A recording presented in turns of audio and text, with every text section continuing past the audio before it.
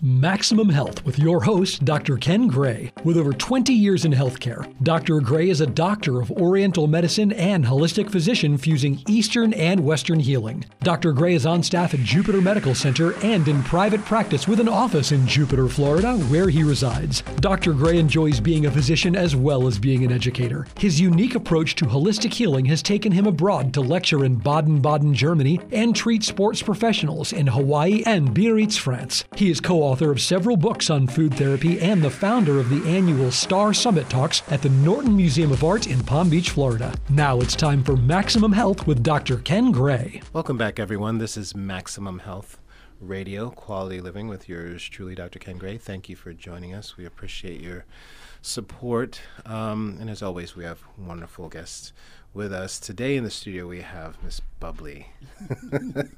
So famous in these parts, and now, well, many parts, because we met many years ago, and founder, creator of Turtle River Montessori. And I was fortunate enough to be directed to her and was one of their first art teacher. Yes, indeed you were. So yes, many years ago. And so we were talking the other day, and it says, you know, let's talk about this. Let's talk about current state of education, how it's grown, how it's changed, the Montessori method, investing in our children, how important that is. You know, the generations now, generations to come, I don't think we are giving enough attention to education. That's something I've done many shows on, and I will continue to do, because I really, truly believe. You know, even with my children, they say, "Oh, Dad, this is so nice. Oh, thank you for this, vacation," or "Thank you." I'm like, get your education, because one day you will have to do these things. That's exactly right. Without it, it's very near impossible. Yes. Yes. So the Montessori method, Bubbly, tell us a little bit about. Now, the Montessori method is named after Dr. Maria Montessori, who was an Italian physician. She was from Rome and was very interested in young children and did a lot of research, a lot of brain research on how children develop. She came up after a lot of experimenting. In 1907, the very first Montessori school was born in Rome. And her philosophy basically was very simple, very organic, very natural. She said that the younger the child, the more hands-on, concrete work they need to do, because their neural pathways are not yet developed enough to learn abstract concepts. So she went ahead and designed hundreds of materials that would teach them any concept that there was to be learned, be it geometry, be it geography, be it math or language and cultural subjects. It was incredible what she designed, because we still use it. And this is over 100 years later, all over the world. Montessori schools are still using those hands-on lessons, which are designed very aesthetically, very beautifully, with natural materials. There's never any plastic. It's always wood, and it calls the child. It's beautiful. The environment is also prepared very carefully so that the lessons are placed in certain ways, in a way where there's a sequence of learning, and as they master one concept, then they go to the next material, which is the next concept that they need to learn. So that's one of the things. The other thing is that what she believed was that, and we all know that to be true, that every child has their own timetable of development. And how do you serve every child in the environment if you're teaching them all the same thing at the same time? Wow, yeah. So she created an environment that had a 3-year age span. Every classroom in Montessori has a 3-year span. In other words, you can have a 3-year-old, 4-year-old, and a 5-year-old in the same classroom. The next program is 6 to 9-year-olds. The program after is 9 to 12 years old. And this is how it goes all the way up to high school. Right. There are not that many, but there are a few that still use the Montessori method. So the mixed age group helps in keeping the classroom fluid and allowing the children to move at their own pace. If they are advanced in a certain area, they will be working with those advanced materials. If they are not really there, they will be where they are. What comes from this is no child has to wait for the rest of the class to catch up and be bored, and no child has to feel that they are behind, because all they know is they are where they are. And that leads to a very whole self-esteem, because the job of the directresses, that's what we call our teachers, the guides and the directresses, is that they want to make sure they're steering the children towards experiences that are only successful when they're young. Yes. The younger they are, the more careful you have to be that you don't steer them beyond their potential and have them experience failure, because they're not yet ready with the wherewithal to deal with failure. And as they get older, yes, you challenge them and you show them that it's okay to fail, and that's almost important to fail. If you're not failing, you're not working hard enough. And you can't correct. Exactly, and you can't correct. So it sounds, this very much sounds like this was developed holistically with a precision element to it. Just like we are working now to engage healthcare of all levels, this is a healing element of education, right? So we're looking at a situation where, yes, with children, it's always better to bend the branch than to break it, right? So when they're young, you can bend the branch just like a plant. When they're older, you kind of have to break it, and it's obviously too late most of the time because they may not survive the breaking. However, what I'm hearing is that you also, when the bending is being done, you're steering them all to the sunlight. Yes. But the pathway to that sunlight is different depending on the child. Yes, it's different, and it sort of honors their own trajectory. Right. You are creating an environment where you're allowing the children to become who they are destined to become without imposing yourself on them. It's also, to me personally, it's the most beautiful combination of the scientific and the spiritual, because the approach to the child is deeply spiritual, in that we want to nurture them, we want to nurture their spirits. We want to make sure that they have a realistic and a whole sense of self, and are comfortable with the fact that they also have challenges, but bring their attention to the fact that they have so many beautiful gifts that others don't. We each have our gifts and we each have our challenges. So once they become accustomed to being comfortable in their skins, because they are okay with their challenges and they know all they have to keep doing is working on them, but they need to celebrate their gifts. So philosophically, I get it. I hear it. And for those of you just tuning in or tuning in a little bit later, we are with Bubbly Dundaya, Mrs. Bubbly Dundaya, the head of school for Turtle River Montessori. And so what we're talking about thus far is the philosophy and idea and creation of the Montessori method. However, there is a significant difference between, obviously, institutions. Yes. Right? So institutions are created based upon the people who are leading them. Sure. And as head of school, and my experience in watching Turtle River Montessori grow to this significant institution on a national level, but located in my backyard in Jupiter, Florida, from a early stage school to incorporating middle to all the way to high school, what drew you to embrace this method?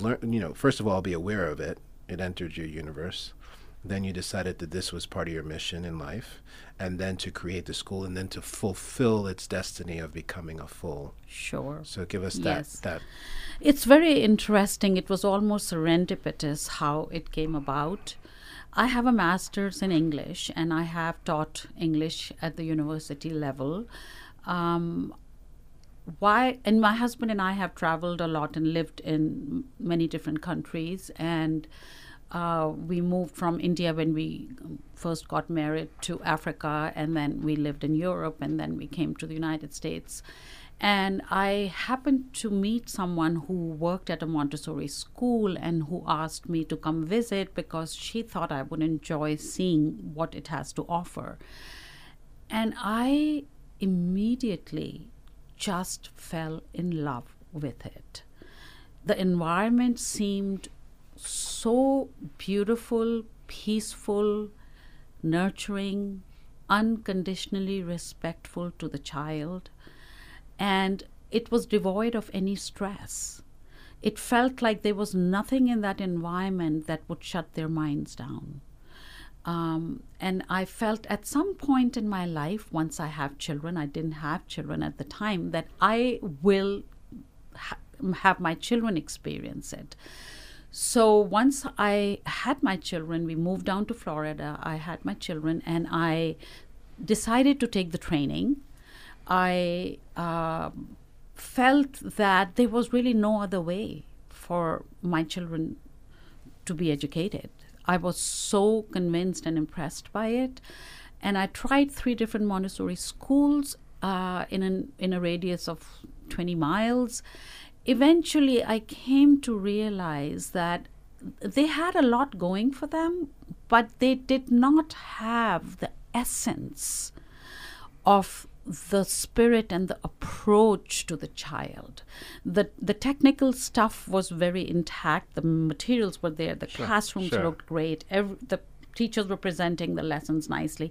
But the energy was not what it should have been, which is what led me to start my own little group of 7 children in 1995. And it so happened all these were girls, and they were all 6 to 9 years old. So it was the perfect age group. Yeah. And little did I know at the time that I would still be doing this 26 years later. This is how I started. I said, let me give them a good beginning, and as they get older, we will transition them. It just sort of mushroomed from there into something I had never expected. And I would say that the only thing I did was I did not resist growth. Okay. I wasn't looking for it, but I didn't resist it. When the universe offered me an opportunity, I took it. Yeah. And so today we are at 280 kids, and we have 2 buildings. One building is for the preschoolers, 18 months through 5-year-olds, and then the other building is for the older kids. The idea that one could embrace such a method of education and then fulfill the goals that you have in 26 years obviously could not be done alone. Yes, absolutely. Right. So I remember, one of your right hands, Miss Laney. Miss Laney. Wow. Yes, yeah, that's a Miss while. Laney. So I pulled that out of the. She archive. retired. Yes. Yeah. About 12 years ago. She was at the front, and she was kind of, dealt with things. Yes. Right? And those things, that's what I want to talk about. So those things of education, those things of parenting, those things of children, you can have the most sound, wonderful ideas and ideals and like you said, materials and all this. But at some point, there comes an issue of how do we impart this gift that we want to give to this section of the world, despite disciplinary needs, despite lacking of proper parenting or home management, which is more prevalent these days than ever, I feel, because people are leaving it up to digital methods Yes. and distractions and everyone else but themselves. And sometimes the parents are just not equipped because they were never taught. So now you've got to deal with this and elevate them intellectually and spiritually in a way. How do you recruit the right people? Right. How did you do that? And that is the biggest challenge I have, is to find the people who will carry this philosophy into the classrooms. And it took us a long time. Finally, when I find someone who has the spirit that would be, who are naturally aligned to thinking this way philosophically and not controlling the child, not, constantly directing the child, and has a certain way of approaching the child, which is unconditionally respectful, I grab them. Now, the second challenge of my job is to sustain that position for them and make sure they're with us. And that's a lot of work, which has really worked out well for us. And most of our teachers have been with us for 10 to 20 years. The second part of my job is to educate the parents, because unless the parents are walking the same path as we are, we're only doing half the job. So there are parent education nights every month for every program where we invite them in and we talk about how we handle discipline, how we make sure that the children are self-aware, how we get away from negative discipline and punishment. We do not believe in punishing in Montessori. We believe in giving them life skills and the tools to deal with life without bringing negative attention to them. Right.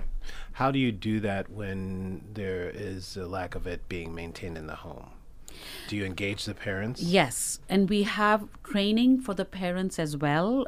We use a certain method which is called creating conscious discipline, which is becoming aware of why you're behaving a certain way, what you needed. In fact, there's a very beautiful thing we use in our classrooms. It's called the time machine, and it's part of this conscious discipline training. There's a mat that goes on the floor, and if two children, when they have a conflict, they stand on that mat, and the directions are written there, and it's initially, modeled by the teachers. They go back in time and discuss what happened before they had this conflict. What did I need? What did you do? How could I have handled it in a different way where the results were better? Or, getting the two children to understand the dynamic of what just occurred and how it can be handled differently. Right. And then they shake hands and wish each other well, and they go back into their classroom. Now, sometimes the teachers will get on a time machine with a child, right, and say, this is what happened. Now, you're actually at a very young age training their minds to go back to really think through the choices they are making.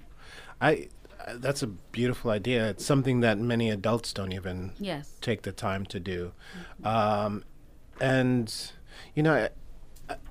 for some reason, I was, my early stages was, before my mom remarried, was, my biological dad and all of that, it was in a violent home. It was not because of my mother, but because I had, generally violent and forceful biological father.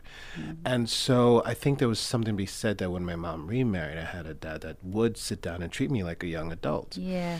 And so as I started to grow and interact with other people, because we always talked out things and he talked things out with me, people would always say to me, and still to this day, they say, do you get upset? Don't you ever get angry? Because I'm always trying to reason out things and find both sides. Now, of course, there's passionate moments where things catch you off guard, and those things that are deeply offensive to you can cause an uprise, right? But even then, they say, you're just not the type of person I see. You don't really get angry, So, do I get upset? Yes, but that time machine, right, that we're talking about, the pause, the reasoning within yourself, how could I have done better? How could I have? Yes. That's something I learned early. That's beautiful. Right, and That's because of beautiful that, for who was father. using what sounds like Montessori Yes, methods. Exactly. Right, Exactly. and a mother too. She would, do the same things. Yeah. Son, give a second. Take a break. Yeah. This method of Yes. time machine Yes. going back. Like, what could you have Yes. done? Could we Yes. do this? How can we change that?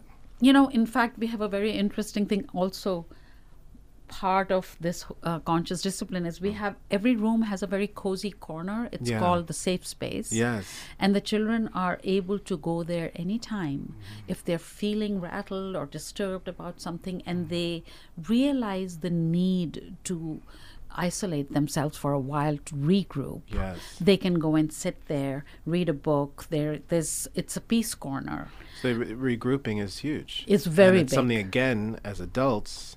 We don't know when to regroup. Right. We don't know how to pause. And in my patients, I definitely try to instill that in each of my patients that are willing to hear and listen, Yes. is that it's okay to take 5 minutes to yourself, 10 minutes, 12 minutes. Doesn't have to, even a nap, a 12-minute nap is huge. Yes. 10 minutes, because it resets. It allows your brain, your heart, your body to reset. But we are not taught to regroup. We are taught to power through. Yes. And in the powering through, we're generally taught to push against ourselves, Yes. our own needs, push against others, Yes. almost like Yes. everyone is challenging us. Yes. And even in health, it's almost like we're battling against nature. We're battling against the world. So this continuous battle that most people are fighting is really within themselves, but Right. they're not taught that. And they're not taught to regroup and see, how can I Yes. improve in order to engage with the world in a different and better way. And in other words, you need to have them learn how to self-regulate Yes. at a very early age, so much so that it becomes second nature. Beautiful. So these children, as they grow up and graduate, you see them as very different kind of individuals. And we see the rewards of creating that kind of environment. It's a very fulfilling thing for all of us who work in this environment. I think we're very blessed and privileged to be able to do this kind of work.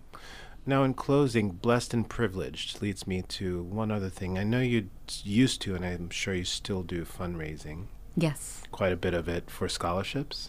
Yes. Yeah, because obviously there's a cost to Yes. higher education in all levels. Yes. I'm not sure that entering into this world and early education is not tremendously, I should say, I know it is tremendously more important than the Yes. later stages. It is. People will spend more on college and sending their kids to Yale and Harvard, all these things where, unfortunately, you can graduate from there these days and never make a good, successful Yes. life You're because so the right. early stage was missed. was missed. And that's like a dropped stitch when you knit a sweater. Once you drop that stitch, it's very hard to go back and pick it up. And yes, the early childhood education is crucial to the development of that individual. And so you do offer scholarships for families of lower income. Absolutely. Obviously, it's limited, and hopefully there are other schools throughout the country that also do this sort of. And how would people get in touch with Turtle River Montessori? We're located in Jupiter. We have 2 buildings. One, you basically call the school at 561-745-1995. Because 1995 was the year we started the school. Beautiful. And yes, you call and set up an appointment. Either it's a Zoom tour or it's a tour in person. And we ask the children to come and spend a day with us to see how they respond to the environment. And we go from there. And their website? The website is turtlerivermontessori.com. Beautiful. Any virtual schooling available as of yet? It was during the pandemic time a year ago, but we realized that no matter what you say, no matter how brilliantly you design it, it's not the same. Not the same as... So we have discontinued it, and fortunately we have been able to do everything in person, and we have a full school right Beautiful. Yeah, hands-on. now. Hands-on, Key. exactly. Yes. Well, thank you, Mrs. Bubbly Dandaya, head of school for Turtle River Montessori. a brilliant soul, wonderful, loving person, and it's been a tremendous gift to me knowing you throughout the years. You've been an inspiration. Well, thank you very much. Yes, thank you. I cannot believe we had you at our school. Thank you. I'm delighted to be part of it. We'll see how far the education can go. Yes, exactly. Even to the teachers. Even, absolutely. All right. This has been another Maximum Health Quality Living with yours truly, Dr. Ken Gray. If you've missed any portion of this show, it's available via podcasts and all podcast formats. Just look up Maximum Health Radio. See you next time.